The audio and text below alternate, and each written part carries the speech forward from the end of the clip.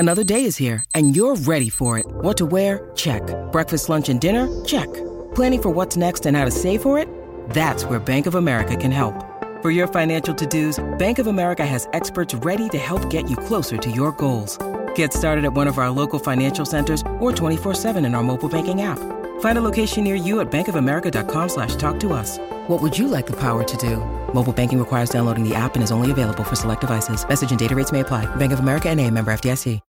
When you need mealtime inspiration, it's worth shopping Kroger, where you'll find over 30,000 mouth-watering choices that excite your inner foodie. And no matter what tasty choice you make, you'll enjoy our everyday low prices, plus extra ways to save, like digital coupons worth over $600 each week. You can also save up to $1 off per gallon at the pump with fuel points. More savings and more inspiring flavors make shopping Kroger worth it every time. Kroger, fresh for everyone. Fuel restrictions apply. Judy was boring. Hello. Then Judy discovered ChumbaCasino.com. It's my little escape. Now Judy's the life of the party. Oh, baby, mama's bringing home the bacon. Whoa, take it easy, Judy. The Chumba life is for everybody. So go to ChumbaCasino.com and play over 100 casino-style games. Join today and play for free for your chance to redeem some serious prizes.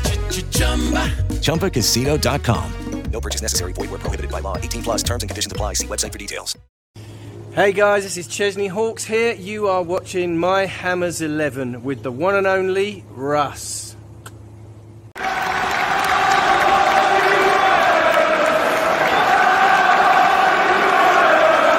Hi everybody, Russ and My Hammers 11. Hope you are all safe and well. If you're new to the channel, please consider subscribing, hitting the bell icon to be notified every time we put new content on. As always, I'd like to thank our lovely channel sponsors, Untuck It.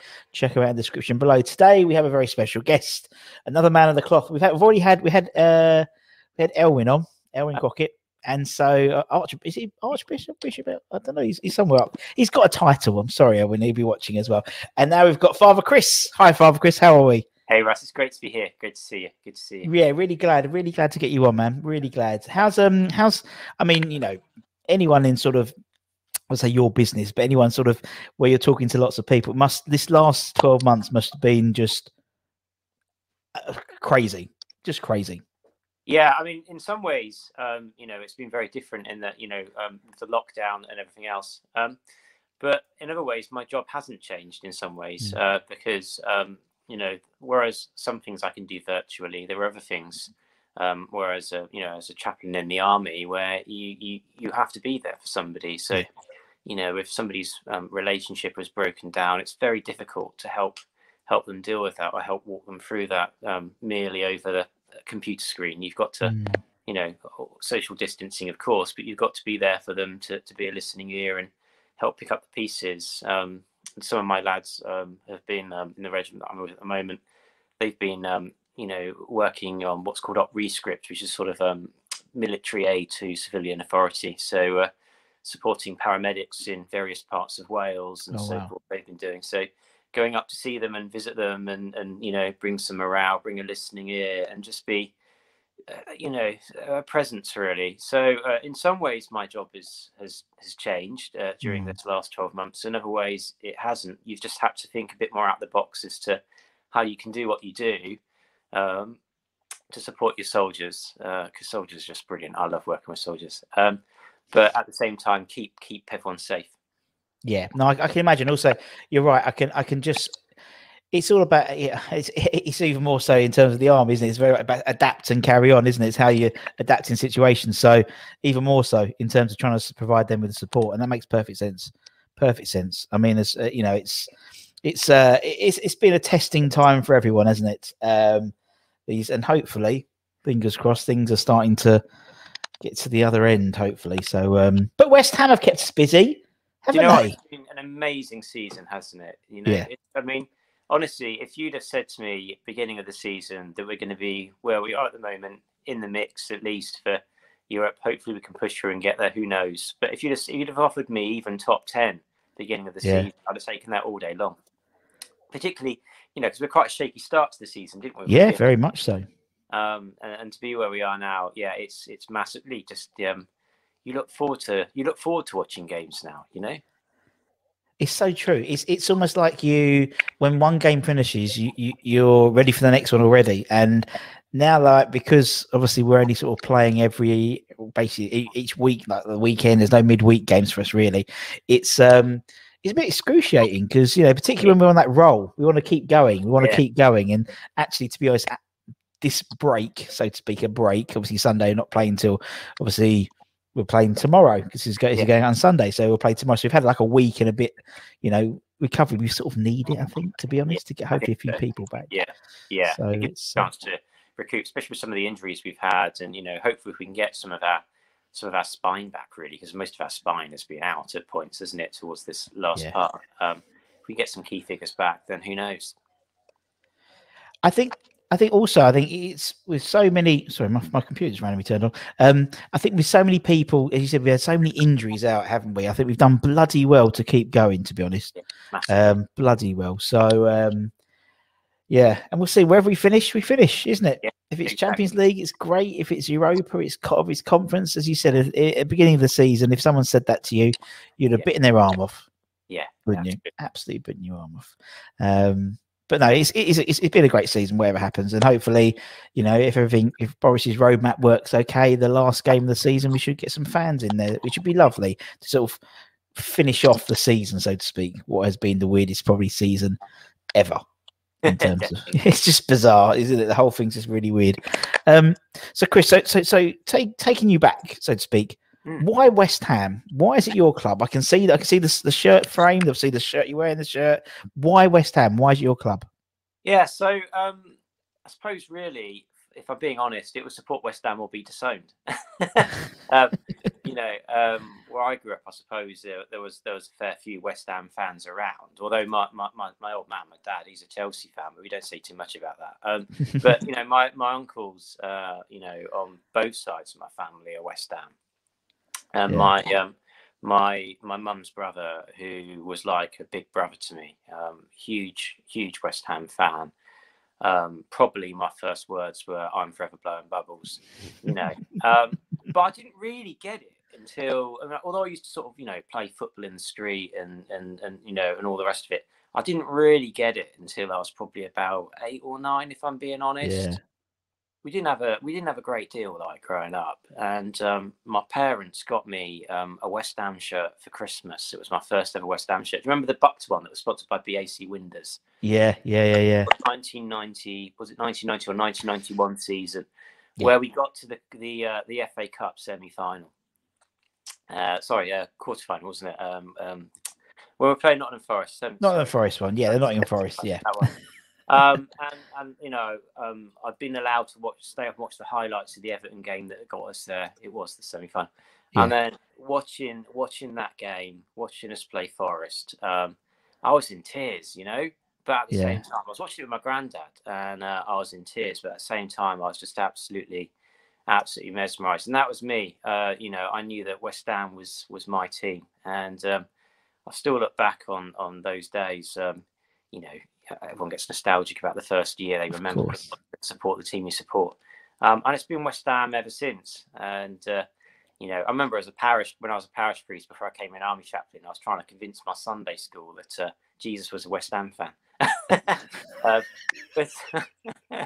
silly thing to do.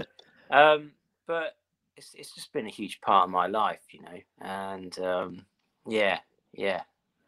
That's probably a long answer to your question. No, not at all. I mean, it's one of those things where it's interesting. That's why I always ask the same question, because everyone's story, although some are similar, they're not, because everyone has a slight different twist. They come into it a little bit earlier, a little bit later in life, or I know you've seen a few of them. A lot of the sort of the foreign-based Hammer fans who are in, God knows, all over the world, really, sort of just pick it, and some people, it's just a chance. They look their eyes up when their granddads ask them what team they support, and they've gone that one, and then 50 years later, they're still supporting the same club, and that's why I love all these stories. Everyone's slightly different, but once you're in, as you said, you're in, aren't you? Yeah. There's no turning back. Back. That's it. And actually, it's always quite nice as well. Like, when you find other priests or West Ham fans as well, and it's something quite special about that. It's always like And I suppose it's the same whatever job or whatever role you're doing. You know, when you find something that you've got in common, and it ends up being football. You know, as well as, and that's one of the great things about football. You know, it is the beautiful game because it does unite a whole lot of people. And you know, sometimes I'll be away with the army, we'll be on an exercise, and there might be people from different nationalities, and you know, the fact that you can play, you might not be able to necessarily understand each other's language or culture, even if you are speaking the same language. But the fact that you can play football, that's quite groundbreaking. That's yeah. It's true, and it's the same. It's slightly similar, but obviously, when I go on holiday, I always end up bumping into a West Ham fan or someone who, because I literally, as I said, open up the suitcase and it's full of West Ham shirts because they're easy to wear around the pool, aren't they? Really, and they'll always, and as you said, it doesn't matter what nationality they're from, where they're from in the UK, maybe, or if they're based in Spain or Italy. It's that natural bond about football, and you just start talking. And my wife hates it. She hates it because she'll hear something, or she'll hear like someone with like a Cockney accent, and she'll just turn her eyes, knowing I'm going to be chatting to them about West Ham in about 10 minutes time, and I'll be their best mate. And you know, then there'll be a holiday. Oh, where's John? Where's John? There's John. I've got to go and see John at the park. You know, all that type of stuff. I love it, and it's something which bonds a lot of people together, whether it's, and obviously even more so in recent times, you know, it has bonded the fans together. You know, I think actually that the events of the last couple of weeks has basically improved fan unity. You know, whether you're a Tottenham fan or an Arsenal fan or a West Ham fan or a Chelsea fan or Man City fan, everyone's bonded together about preserving the purity of the game, which is great, which is fantastic. You know, so it's an actual brilliant thing, and long may it continue, because I mean, we have on the channel we have different fans. You know, they come on every day. Sometimes on the lunchtime shows we do, and we have a chat, and Arsenal fans or Liverpool fans, and you know, I think we are secretly everyone's. I know we used to be everyone's second favourite team. I think we're back in that sort of role again. Do you know what I mean? It does seem that. Yeah, I agree. It does seem that. Do you remember your actual the first time you graced the Hallow, or you saw Upton Park? Yeah, so the first time I was on a day trip to London, and I was like, you know, I'd not been to a game yet or anything like that, but I just wanted to see it, to stand outside and look up and see the bowling ground, see Upton Park, and you know, and you go, and there are people wearing West Ham shirts. There are, you know, West Ham posters in the shops, and people are talking about West Ham. You know, you pass in the street, and just feeling. I mean, I'm not going to describe it as a pilgrimage, because you know that it's different. But there was something that felt like home. That felt, do you know, that felt like these are my people. You know? Yeah. And that leaves a massive impression on you, and it's quite special. That it is. It's true. It is. Yeah. And I think even obviously that was happening. You know, the last 18 months or 15 months or whatever it was. It's really exemplified, I think, what a special bunch of fans we are. Obviously, I'm in a very privileged position now, in that sort of, you know, people invite me on a lot of Facebook groups and Twitter things and WhatsApp things, and you see, as soon as someone's down or someone's having a really rough time, within 20 minutes they've got like they'll then respond like, I've just had, you know, 50 messages from West Ham fans, you know, you guys are the best, and everyone pulls together, and it's that sort of East End spirit has come true in the last, very much so. A lot of people have had tragedy over the last sort of 12 months or so, and God, the West Ham fraternity comes up. You know, it doesn't shock me anymore now, because I know we sort of pull together, or we've done a lot of stuff for the charity, for the food banks and various others. Yeah, you know, people in the Singapore Hammers and people like that, they're never going to step foot in Newham, but they donated a couple of $100 for the food banks, you know, Ironsport food banks. I love it. It does get me a bit emotional, because I think it just makes me really proud to be a West Ham fan. To my shame, I've not been to a game at the new stadium yet. You know, I mean, problem is that, I mean, really realistically, to get to a game, you've got to be a season ticket holder to get within a shout of getting a ticket. And with my role, and you don't know if you're going to be away, or obviously a lot of games now are on a Sunday. Well, that's no, so, you're a little bit busy on a Sunday, aren't you? I try to see if there's any sort of spare tickets going, and one day it'll happen. I'll get there eventually. I mean, I've seen it from the outside, and I've had a sort of walk around it, and a bit of a sort of so it'll be interesting, I suppose, to see does it have that same feel. I don't know. I've not seen. It's different. It's different. I mean, that's the best way for me. That's what it is. It's a different feeling because it's a different. It's not Upton Park. It's London Stadium. It's not twice the size, but near enough twice the size of Upton Park, really. And it's. And I've always seen. Obviously, I was very pro moving because for me, I know. Infrastructure-wise, Upton Park. I mean, there's no way at Upton Park you could do any social distancing, particularly now. The foresight of foresight in the pandemic. You know what I mean in terms of the move, but it makes things a lot easier. But it's. I mean, people forget things. I think people forget sometimes that when it used to rain and the district line went down, and you'd walk to Upton Park station and notice it was closed, and everyone had to turn around and trudge all the way back up Green Street and all the way down to Barking Station. Little things like that. Yeah. Nowadays there's about 20 different ways you get to Stratford. It is different, and I think things take time. We were at Upton Park for 100 years, near enough, and so although what's great is obviously when everyone goes back to the London Stadium, they'll have a team that they're proud of. Do you know what I mean? In the last sort of season, so. It's and I think people will be more appreciative of football because they haven't had it for so long, and some people have been season ticket holders for 50, 60 years every day, every game, week in, week out, and they haven't had that for a year, and that's a huge part of their life, part of their release as well. So, we're getting very deep, aren't we, Father? Dear, Jesus.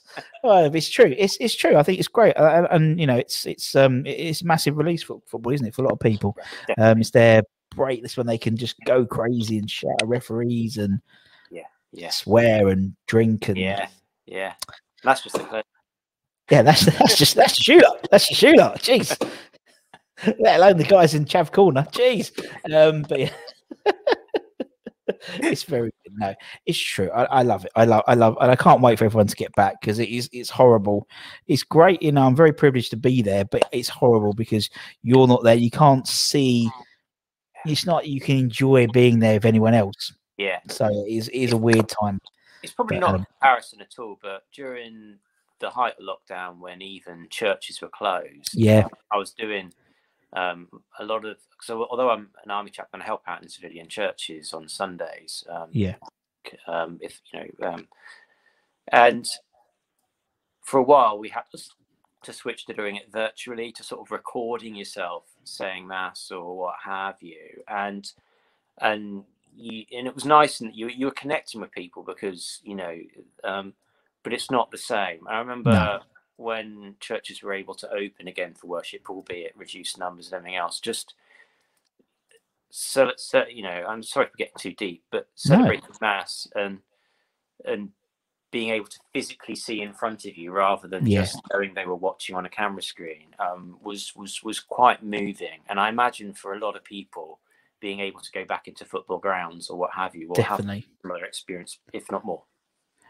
I totally agree. When we had I think 2,500 for the Man United game. There was like one game we had, and that was just.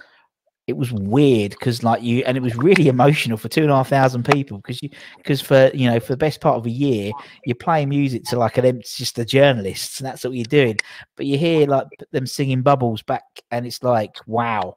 And hopefully the Southampton game there's 10,000, and hopefully next season for the first games for our Champions League qualifier matches, for example, it's going to be it's a similar thing. I think it's going to be very emotional because also, again, we're getting very deep, but I love it. There's going to be a lot of people there who, for particularly the season ticket holders, where they've sat next to the same people for a long time. Yeah. They may well have passed. Yeah. Yeah. And so it's going to be, and there'd be more people and it'd be different, and there'd be people who would go but they wouldn't go yet because they might wait until to have things pan out and their own health, and so it's gonna be like very emotional, I think, and also and then it's Mark Noble's last season as well next season, so it's just literally piling it on, Father Chris, piling it on. He's piling it on. And obviously, when he lifts the Champions League trophy next season, having done the quadruple, move over City, we'll show how it's done.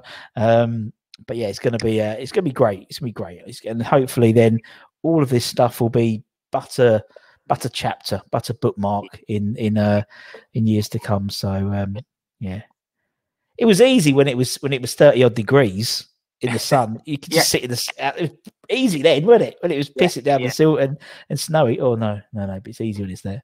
Right, let's talk about your Hammers 11, Chris. So basically, everyone we get on the channel, bar 3 people actually, have given an 11. So the idea is we pick an 11.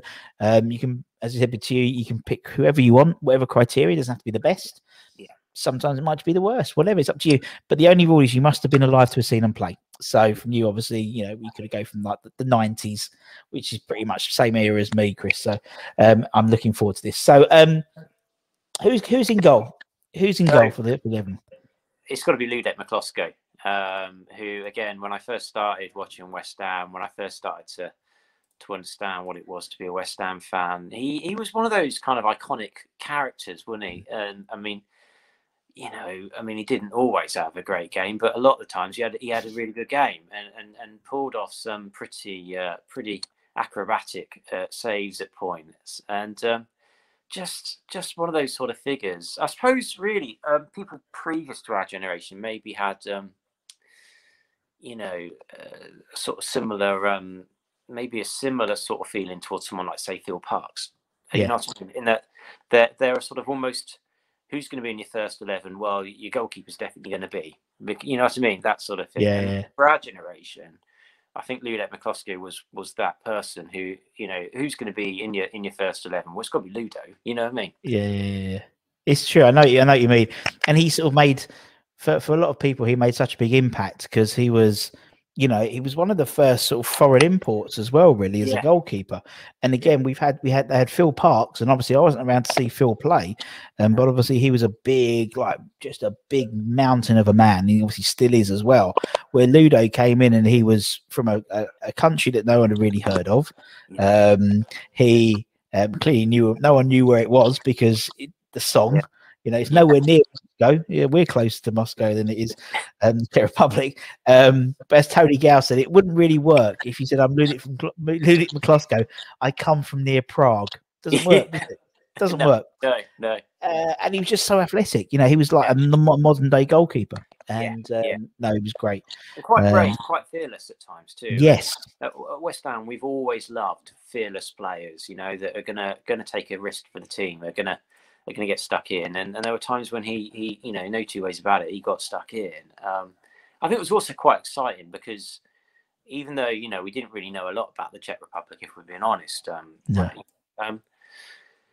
the fact that he was in the mix of playing for his country, or if not playing for his country, we've got an international goalkeeper. Yeah, that was quite exciting.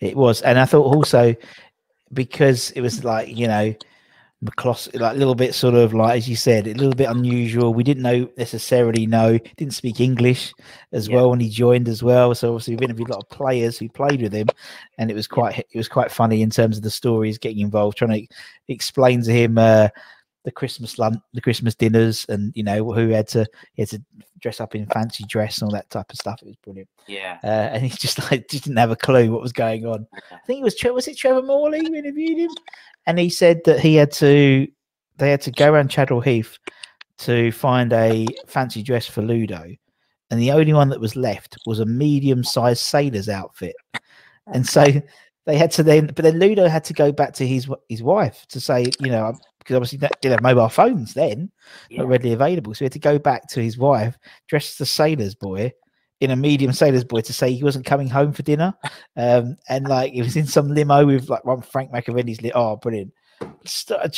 I mean, I'm a similar age to you, Chris, and that era was, I love that era. That was my favourite era of being a West Ham fan. It really was. Just men were men. Men were men. You know what I mean? In terms of stories and no social media to curtail anyone's enthusiasm for a pint and stuff. And it was relatable. I always say football then was relatable, not what was it? Not aspirational. And now it's aspirational rather than relatable. They're all on 200 grand a week, aren't they? Now? Nice. Right. Okay. Anyway, Ludo in goal. That's right. Okay. Let's go to defence. Who's your first defender then, Chris? So we'll go left. We'll go from left back to start off. Yeah. So left back, it's got to be Julian Dix, isn't it? Yeah. I loved watching Julian Dix play, and again, fearless. Do you know? I don't know if Julian Dix, say if he was, still of a playing age, I don't know if he'd be able to play in the modern game. No, because as you were just saying, I can't. I mean, I look at the Premier League today. It's a different, and you see some of the, diving around that goes on, and some of the simulating that goes on. I mean, someone tackles them and they start rolling around like they've been shot. It's true. And we won't talk too much about the sending off the other week.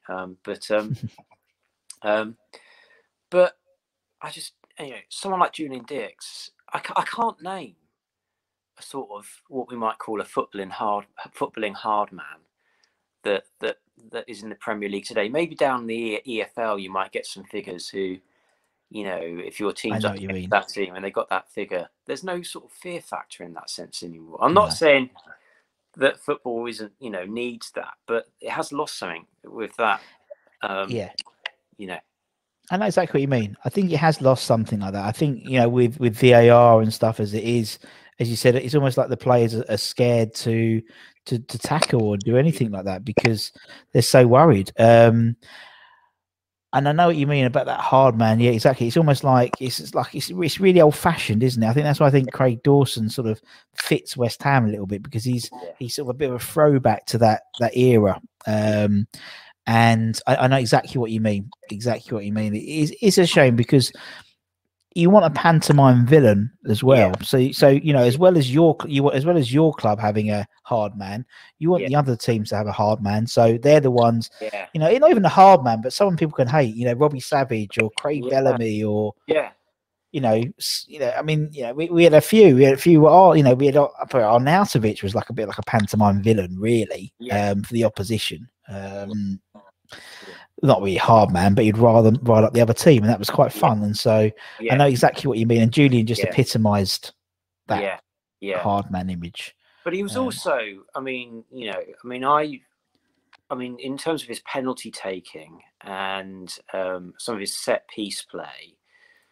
So he had that hard man thing about him, but he also he could lever a ball when he needed to. Oh yeah, and you want somebody, if we ended up at a competition where it comes down to penalties, that you can trust to take a penalty, and you know what I mean. You're not going to think, oh, maybe we should have chosen somebody else or what have you. With Julian Dix, there was very much you were surprised if he didn't score because the expectation was that from a penalty he was going to score, and from a set piece he wasn't just going to sort of knock it to the closest person to him and try and do something fancy. He was going to hit it. True. And I liked that about his play. No, it was true. He had just a wand of a left foot as well, wasn't he? It's like, obviously we've had him on, and he's one of my idols. So it was just like amazing to talk to him and ask him questions like why he never warmed up. Yeah, he never even warmed up, did he? And I asked. I was watching it. I was watching it back the other day. I asked that question, Julie. I said, I need to ask. You never warmed up before a game. No, I didn't need to. Didn't need to, literally. His warm up again. This is going back to that sort of older era. His warm up was putting his. He had his. I think he used to say, it doesn't matter if it was raining or it was summer or winter. It'd always be a can of Coke, a Mars bar. He'd sit in the bath, a hot bath with his shorts on and his boots, and that was his warm up. And then he'd go and do what you say, 60-yard balls and stuff.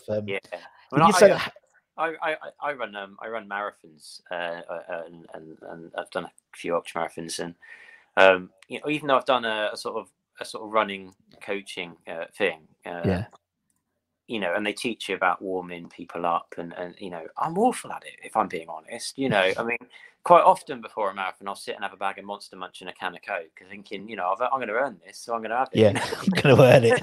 And then I wonder why I'm knackered at the end, because carbing up. Yeah. It's so true. Yeah. I think Harry tried to make him warm up, and he did it. And he said, okay, so he went out and warmed up, and he came back in, and he went, Harry, I've done my hamstring in. He went, what? Well, you made me go and warm. He said, I hadn't done it, but I wanted Harry to feel really, crap by asking me to warm up. But yeah, I thought he was just great. I think I love him. Yeah. I love him. And, excited. Yeah, you're right. He's just an exciting player, particularly from a not as particularly glamorous position as well, left back. Yeah. Top and man. Then my next centre back, I've got James Collins. Oh, there we go. We're keeping this theme going. I like it. Yeah. This hard man theme. Yeah, and again, similar story, but also he showed good leadership. I suppose in some ways you could argue with the current, injuries and so forth, where the current team has started to leak goals, in a way that if we're going to push Europe, we need to sort of stop doing, really, and it's often, I've heard it spoken about by a few people now, is it because maybe Declan Rice hasn't been there to kind of take control of it or kind of orchestrate it almost, and James Collins had that kind of almost orchestrating kind of role. But he also, I think, gave belief to the defence, around him, not just in a sort of shouty kind of, traditional centre-back sense, but he was quite an inspiring guy in many ways. Yeah. And he had that about him. Definitely. And I think too, dare I say it, I think the James Collins that came back to the club was probably even better than James Collins that we had before he went off and came back. I agree. Totally. He came back as, he basically, Aston Villa, he was with Richard Dunn, and I think that really, really sort of, what's the word, molded him into he came back more of a West Ham player, chiseled, big beard, bald, and just had that old sort of veteran Alvin Martin-esque type, would throw his body on the line for the ball. And that's what we all respected. And that's why I think he became the cult hero that he was, to be honest. And again, West Ham fans, we like a player that's proud to put on the shirt. He's going to give himself for the team. Like you say, whether it's putting his body on the line or whatever it is, he's going to come out and play for us. It's not, this isn't just a job to this person. They're passionate about it. And I think you got that with James Collins in buckets. Definitely. All right, we'll put Ginger Pele in then. Okay, who's next? Chris? So my next centre-back, a bit controversial here, but I'm going to go for Slaven Bilic. Oh, no, I don't think it's controversial. I think Slaven Bilic is probably one of the better centre-backs we've had, really. And, all right, he was only with us for a short time. But the fact, that he could have, he could have gone to Everton sooner than he did. He didn't. Yeah. He wanted to see us through that sort of relegation battle, in that sort of 96, 97 sort of period. But again, determination, drive, proud to play for the team while he was playing for us and so forth. And, in some ways, like James Collins, he's another comeback king. All right, he came back as manager rather than back as player. But I liked him as manager. I liked Slaven Bilic as manager as well. And the fact that he'd been a West Ham player, that he'd been, I suppose as well, when I started sort of playing football and so forth, I used to play in defence. We're talking, kids mucking about in the street or whatever, or down the local park or whatever. And Slaven Bilic was the player I wanted to be. Yeah. I wasn't, because I was rubbish, but he was one of my heroes at the time. And I think he was, he was just a cool person. He liked his rock music, and He was, you know, a little bit different as well, and he was just a cool person. And as you said, yeah, he went to Everton and and I'm sure he probably almost regrets that, I think a little bit, but I totally agree. It was great. I mean, he was probably the perfect manager to have back for that last season at the Bowling. And Julian obviously is your number 2, and I never thought we made enough of that. Yeah. The fact was Julian Dix was on the, Julian Dix, a club legend, was on the coach. It was almost like not an afterthought, but it was like a supporting act. Yeah. And I think that's probably how Julian likes to keep it, to be honest. But yeah, Slav, top guy, and you can tell he loved the club. And again, we like players who love the club. And there's a humility, I think, about Bilic. Yes, and I like that. Yeah, totally. Okay, so we'll put Bilic in right back then. So right back, I thought long and hard about this, because if I'm being honest, there hasn't really been a dearth of stand right back to choose from. I'm going to go for Steve Potts, quite simply because, again, that period when I first started watching West Ham, a bit like Ludek McCloskey, he was there. He was always there, and I did, and quite versatile. I mean, could play right back, could play centre back. It's good to have that versatility. I'm almost tempted. I'll go for Steve Potts. I was almost tempted to go for Safal, because I think he's probably one of the best right backs we've had for a long time. Yeah, I like that he wants to play for the club. I loved when we started on that winning streak, and we had that where we drew rather than lost. I think we were playing Man City, and I don't know if you remember the image of him, but he was just almost sat there on the floor, almost in tears over a lead. Yeah. Now that's someone who loves his club, Yeah. And there was that picture that was doing the rounds on social media where you've got this footballer who's being paid whatever he's being paid, none of my business, but and he's in the queue for the bus like everyone else. He's not in a limo, he's not in a in his big Chelsea tractor or whatever. He's there as a young mum, and there he is just on his mobile phone waiting for a bus. And so I like Keith. I think Sufal's a West Ham player. He's the sort of player we like, but I'm going to go for Steve Potts just because of the era he was playing in. Yeah, no, I agree. And just the fact how many games he's played for the club as well. He was, and just the longevity. Obviously, he's still involved with the club, still involved in the 23s, and he's a living legend, isn't he? He really is. We haven't got many of them, and particularly ones that are still around, unfortunately. And Potts is one of them for sure. I think he's great, absolutely great, lovely guy. As you said, very versatile, which he needed to be. And yeah. I mean, when I was young, me and my mate Tom Taylor, we started up the Steve Potts Appreciation Society. Unfortunately, there was only 2 of us as members, but I thought he was great. I love Potsy. 6 inches taller, he would have been England international, without doubt. Right, okay, that's a solid back 4. Right, let's go into midfield then. Chris, who are we starting with? So we'll go with left wing first. Go on then. I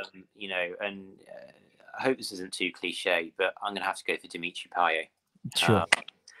I just loved watching Payet play. To see, I mean, he could hit it from one side, hit it from the other. You never know what he was going to do next. And some of those set piece goals were just absolutely amazing. And watching someone do that in a West Ham shirt, it gave you belief again that we might go places, or what I mean. We had some. We didn't. It wasn't just gonna. It didn't have to all just be about survival. We could show a bit of flair as well. And I just loved watching Payet play. I don't know if you saw. Was it 2-3 weeks ago? You may have seen the clip of the free kick he scored for Marseille. Still doing it, still doing what he does. I mean, he's got a sort of dodgy haircut going on now, isn't he? But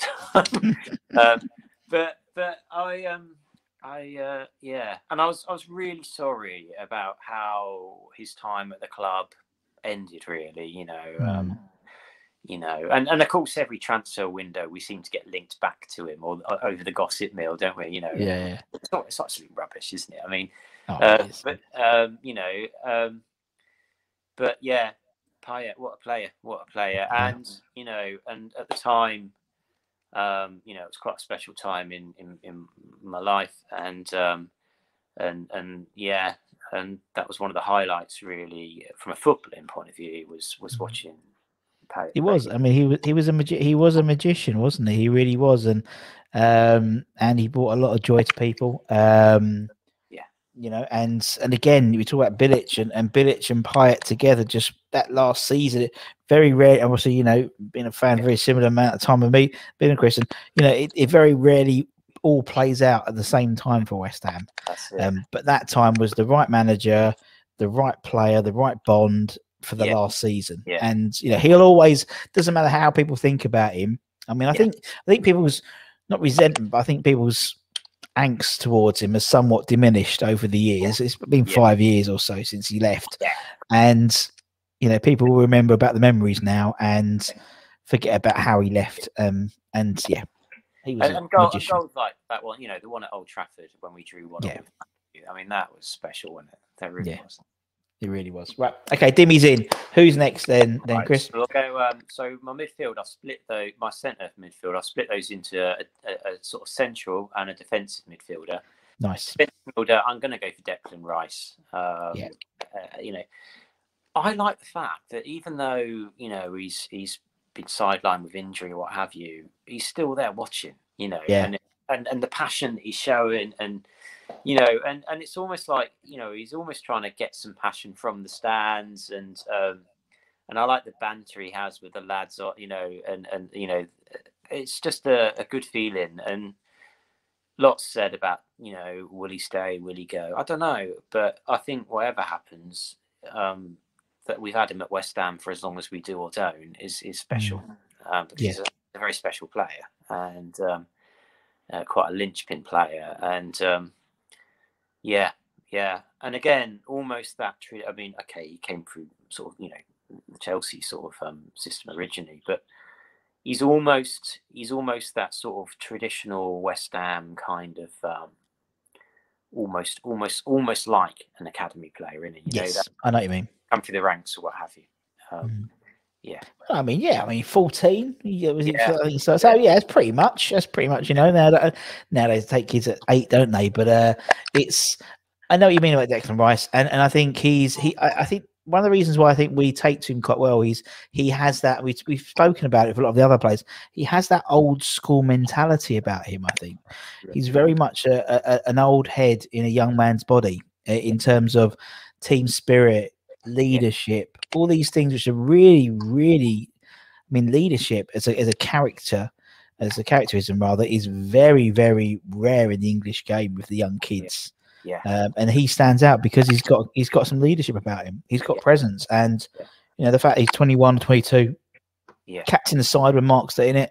No one bats an eyelid. No one bats an eyelid. Do you know what I mean? And you're right. And I love the fact, I think it was the first game he was injured, and it was like he was doing Twitter commentary. You know, he was on Twitter, just like literally like, oh my God, look at this goal. It was brilliant. I absolutely loved it. And it's that sort of little bit behind the fourth wall, you know, drawing the curtain back and seeing when he was sort of saying, oh yeah, Jesse does this in training all the time, and you know, all that type of thing.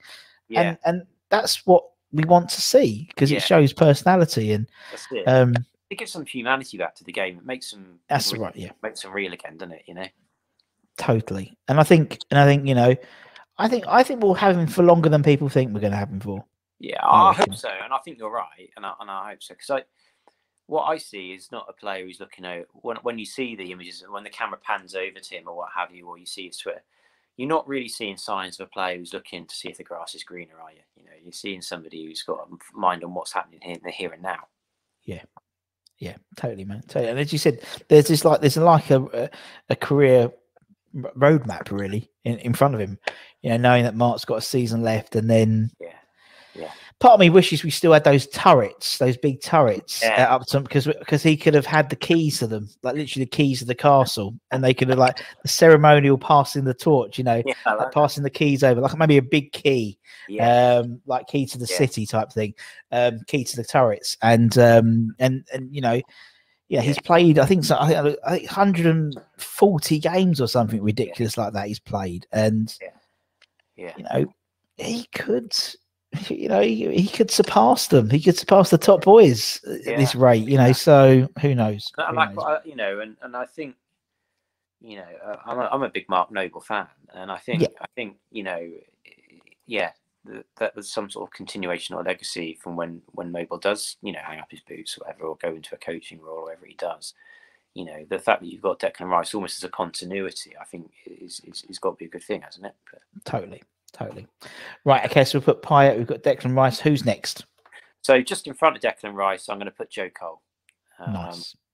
Joe Cole is probably one of my favourite all-time West Ham players, really. I loved watching him play as well. And you know, you look back at that team and you sometimes think, you know, God, if we'd have kept some of those players, I wonder where we've gone, you know, because we did produce some talent, didn't we? Or we fostered some talent. And Joe Cole, and I've put him centre because although, you know, I think was it Chelsea that he sort of tried to move over to the wing a bit more, whatever. But I always thought Joe Cole was at his best when he played in a central role. Yeah, I totally agree.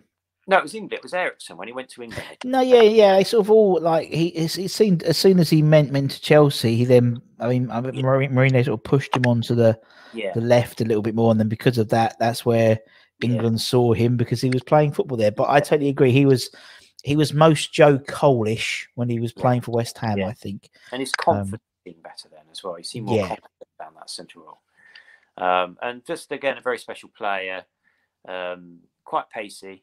But also intelligent with it. So it wasn't just a case of, I'm going to see what happens. You know, he seemed to be trying to read the game, which was quite special. And I think, you know, like you said, with Declan Rice, there were times when Joe Cole looked like an older man's head on some young shoulders. And again, I was going to say similar to Declan Rice. I mean, Joe, when he captained the side the season we went down, he was probably only about 22 as well. And not only was he captaining a side, but he was captaining a side which was not performing well. And that was probably Joe's best season, really, because he was tracking back, he was tackling, he was trying to be the complete midfielder and just trying to do it all himself. And but yeah, I mean, I remember watching an interview with him, and he said that he was always a street footballer at heart. And to me, the only time he was ever exhibiting those traits was when he was at West Ham, because he was doing the flicks and the tricks. And so vis-a-vis, that was when he was most himself. So, but it must have been tough. Hopefully we'll have him on in a maybe not soonish. And I'd love to ask him about that pressure, because I mean, we knew about him when he was 12. You know, and it's just like, it doesn't matter what you say as a kid. You know, I don't feel the pressure. You must have felt the pressure. Yeah, must have been so much pressure. Okay, we got Payet, we got Rice, we got Joe Cole. Who's next? So on the right wing, we've got Trevor Sinclair. Tricky Trev. Yeah, there's our retweet. Well done, Chris. I liked his versatility. Yeah. I liked his trickery. There were times when he was pacey. There were times when, you know, you didn't know what he was going to do next, you know, and I like that. And there was also a special time where, I mean, you know, I'm going to offend some people now, but if I'm being honest, I don't really watch much international England games, because me neither. I find them quite dull, if I'm being honest. But there was a point when we had the 2002 World Cup going on, and Trevor Sinclair was in the team, and it was like we had somebody who at the time was currently playing for West Ham, not had played for West Ham or would go on to play for West Ham. He was playing for West Ham, and you know, okay, we got beat by Brazil, but there was a West Ham player playing in a World Cup quarter final, you know, and all the connotations, and you start thinking of 1966 and all that sort of stuff, where you've got West Ham players inside and that. And I thought he had quite a good competition, actually, watching him, and some of Trevor Sinclair's link up with who I've got up front as well. I think, you know, if you're going to have one of them in the team, you've got to have the other, which is why I've also gone for Trevor Sinclair. Yeah, and I know, and also I think we've been very fortunate to interview lots of players, lots of ex-players, and they all talk about their love for the club and how much they still love the club and still look out for the club and stuff like that. Trevor Sinclair, I always say it because because he'll beat me up. No, because he honestly adored his time at West Ham. He adores West Ham. Yeah. He really, really, really loves the club, and it's I always, again, it takes me back a little bit because maybe not tainted, but maybe my perception of footballers is now they see it as a career, as you mentioned, like not as a passion but as a career. So you assume, you know, a lot of players may play for 4 or 5 clubs in their career at least. But he did play for Man City, he did play for QPR. He still talks so highly about his time at West Ham, and absolute fan. And it was part of a great era, as you said. You probably, you know, I probably know you're going to put up front, but him and obviously, you know, you probably put up Florian Radicchio. So, you know what I mean. So that era with Neil Ruddock and Ian Wright and just a real. That was the best. That was the best. I love that. I love that period under Harry. I really, really did. Right, so puts it tricky, Trevin. Right up front, who's your first forward then? Yeah, you can guess Paulo Di Canio. I thought Paulo Di Canio was the best forward I think I've seen in my lifetime play for West Ham, and you know, and we've had some great forwards, but I think Paulo Di Canio. I mean, and he was just that fine line between bonkers and genius, you know, unpredictable, and of course, you know, West Ham took him on a risk, didn't they? You know, and at the time, you know, I mean, you know, obviously, you know, if I had £1.8 million in my back pocket, that'd be very nice. Thank you very much. 1.5, very nice. Thank you very much. But in terms of footballing terms, that ain't a lot of money. 1.5 million, you know, and Harry Redknapp took a chance on him, didn't he? And just loved watching Paulo Di Canio play. Just loved the passion, the flair, the unpredictability. Just a very special time, as you said. You know, some of the players that we had, and some of those goals. You know, I mean, there's the Wimbledon goal that obviously Sinclair set him up for, and then he, you know, and then he did the sort of flying volley, didn't he? But but also that one, you know, when he was, you know, we were talking about street football earlier. You know, when he was playing, when they were playing Chelsea, and he set himself up almost like kids playing heads and vols. Yeah, where he's flipped it up with one foot and then just absolutely whacked it in. Yeah. I mean, I can't remember exactly how far it was. It was outside the box, wasn't it, when he picked it up? And yeah. But it was like watching kids play heads and vols. You know, that same sort of. Brilliant. And I always wanted to meet Di Canio. I never got to. But when I first went into army chaplaincy, I was a reservist originally before I went full time. And so I was a parish priest. And then, you know, sort of weekends or what have you, I do my army reserve stuff. And there was a time when for 3 years I was a team vicar in Swindon. Yeah. And the county ground was in parish. So technically, Paulo Di Canio would have been one of my parishioners. And you know, occasionally you'd walk around the parish and you would bump into, I mean, I didn't know many of them, but you'd bump into sort of Swindon town players, whatever. And I always thought, and he was there after my time, you know, but I always thought, gosh, you know, if we'd have been there at the same time, would I have bumped into him or whatever? That'd be quite. But he was quite a conundrum, wasn't he? Because he could be quite a greedy player, as I think you know. Chris Akabusi said that when you had him on your show. I mean, he did. Yeah, very much. You know, and there was that famous tussle up he had with Lampard over who was going to take the set piece and all the rest of it. But he had that sportsmanship about him as well. You know, he you know, the famous incident where the Everton keeper's on the floor. Was it Twisted Knee or whatever? Yeah. You know, and he catches the ball and So quite a complex character. He is. Yeah. What an exciting player to watch, and what some goals. Well, I mean, I think being on that sort of edge between crazy and genius, or madman and genius, we'll say, really endeared himself to West Ham fans because it was the unpredictability, and West Ham, until arguably this year, to be honest, are an unpredictable club. We know we're going to, and ironically, we've flipped what we've done. We usually play well against the top 6 and rubbish against the bottom 13, but this year it's different, which makes more sense because there's more of them in the bottom 13 than there is in the top 6. And Paulo sort of exemplified that, I thought, more than anyone. You know, you didn't know who was I interviewing. it might have been David James or someone, and he spoke about Freddie Canute, saying it depends about, he was an amazing player, but it depended about what side of the bed he woke up on. Yeah. Whether you're going to get, and that's like Paolo. You know, he could have been, you could go to that, and that's why he was excited. You'd go to Upton Park and you go, right, what Paolo is turning up today? Yeah. Yeah. You know, and sometimes, as you said, that when he wrestled the ball, that was a cacophony of, it's a long word, but a cacophony of all the Paolo Di Canios. It was it was send me off, Harry. I'm going to sit on the ball. No, I want the goal. I'm going to be mesmeric. I'm going to win the match on my own. And that's what I mean about missing personalities in football. You know, there was lots of them. There was Paolo Di Canio, or you'd go and get someone like maybe a hard man like Roy Keane or Patrick Vieira, or that's, you know, everyone had their own facets, and Paolo was just Paolo. And you know, there was a reason why he became a Premier League great. Yeah. Although he's not in the Premier League 25 Hall of Fame. No. People can pick. I don't know. He's not. Was the goal against Wimbledon? Was that ever in the sort of top 10 Premier League goals ever? I think that was one of the top, if not one of the top. I think Rooney's against the Rooney one as well was up there, but yeah, he's not in the top 25, which I think is really, really interesting how he hasn't been included.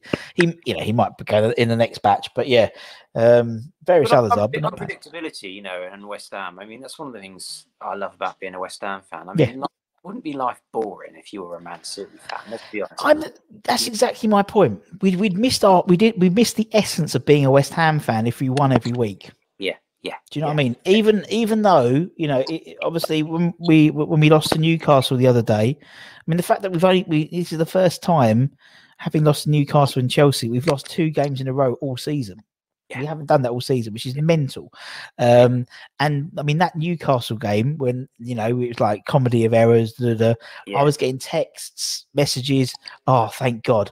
Oh, we're back to normal. You know, we're back to West Ham. You know, they weren't really pissed off by watching the go. It was there was the speed bump that we knew was going to the bump in the road, the dead end. But and that's why we support them. I think if we were Man City and winning everything, you would miss that identity of being a West Ham fan. You know, as I said before, our big war song is about things fading and dying. You know, so we've already set our stall out. Yeah, and you know, it's that sort of blend of optimism and cynicism. You know, we're going to do this. Oh well, maybe next year. You know, and that's exactly me. Literally, it'd be like we'd lost the game, or you know, or we just scraped relegation, and then you know, for some reason, come August, right, we're going to win the league this year. And then about 3 games in, go, oh God, and like, or you come home and I unseries links match of the day, and my wife knows we've lost because I've done that. And then Sunday I read the papers, and then Monday I'll be like, right, who we got the weekend? You know, it's gonna change this week. It's gonna change, and it's that, you're right. It's that sort of that optimism and cynicism. It's like a fine balance, but it's a combination only West Ham fans have got. Because I mean, look at how Arsenal fans have reacted this season. You know, that it's just all cynicism. There's no optimism there. You know, they haven't got that sort of that flip side. No, I love it. And Paolo epitomised that for a player. Right, so we've got one more spot left, Chris. Who are we going to have? So I thought hard about this one. I nearly went because I just liked him. I nearly went for Carlton Cole, but I'm going to go for Carlos Tevez because, again, you know, all right, controversial circumstances and all that, but some of the passion and some of the flair that he brought in, and some of the belief when we're in that relegation fight that we were in, and it needed something special, didn't it, or someone special, and part of it thinking, how on earth have we ended up with 2 Argentinian world class players at West Ham? You know, and you know, and you almost thought, is this for real? You know, seeing him, you know, West Ham shirt with Tevez on the back. And although, you know, he only played, you know, a short number of games for us, scored some pretty special goals. You know, a lot has been said comparing Lingard to Payet. But actually, I sometimes compare him to Tevez because he brought something else to the party, mixed it up a little bit, brought a little bit of passion, brought a little bit of energy and excitement that people can get behind, the team can get behind, that kind of gels people. And I think Tevez did that in quite what was quite a difficult season for West Ham. And very much so. Yeah, I'm going to go for Tevez. And you're right. In theory, he only really turned up, to be fair, in about the last six or seven games, really. Yeah. But he made a massive contribution, and it was funny. Because we're doing this Noble era thing where we're sort of going around and going through all the players that Mark Noble's played with, and there's like 200 odd. And we released M the other day, and I got a text from someone goes, "Oh, you've missed someone out," and I was like, "Oh my god, who we missed?" And he went Javier Mascherano, and I went, "Oh, I could have," but I looked through it, and we hadn't missed him out. And I forgot that I was like, Mascherano's only played 7 games for us. Yeah. 7 games this boy played for us, and obviously none of them with Mark Noble. Hence, why he's not included. So we were right. I was like, oh no. But obviously with Tevez it was slightly different. But yeah, how many games did Carlos Tevez play? Carlos Tevez only played. He played quite a few. He played 29 games for us. Really? I thought I thought he played less than that. He played 26 games in the Premier League, 2 in the UEFA Cup. Oh yeah, Palmero, yeah, and 1 in the FA Cup, which we Well, there we go. You see, we're always learning in this channel.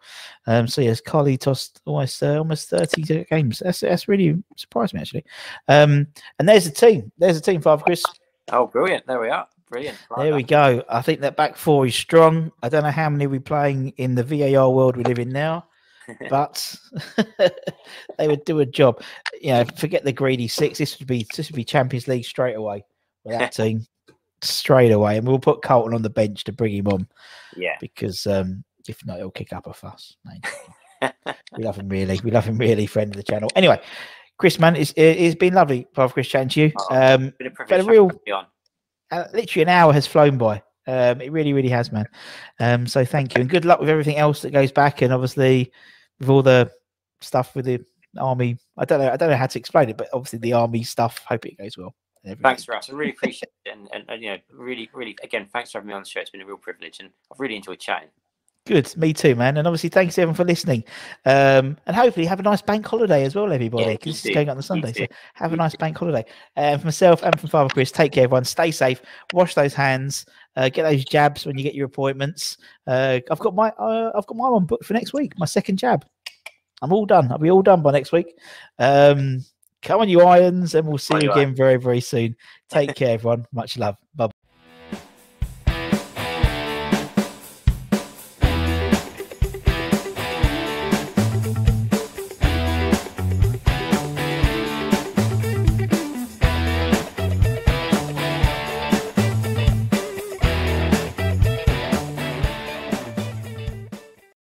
Sports Social Podcast Network.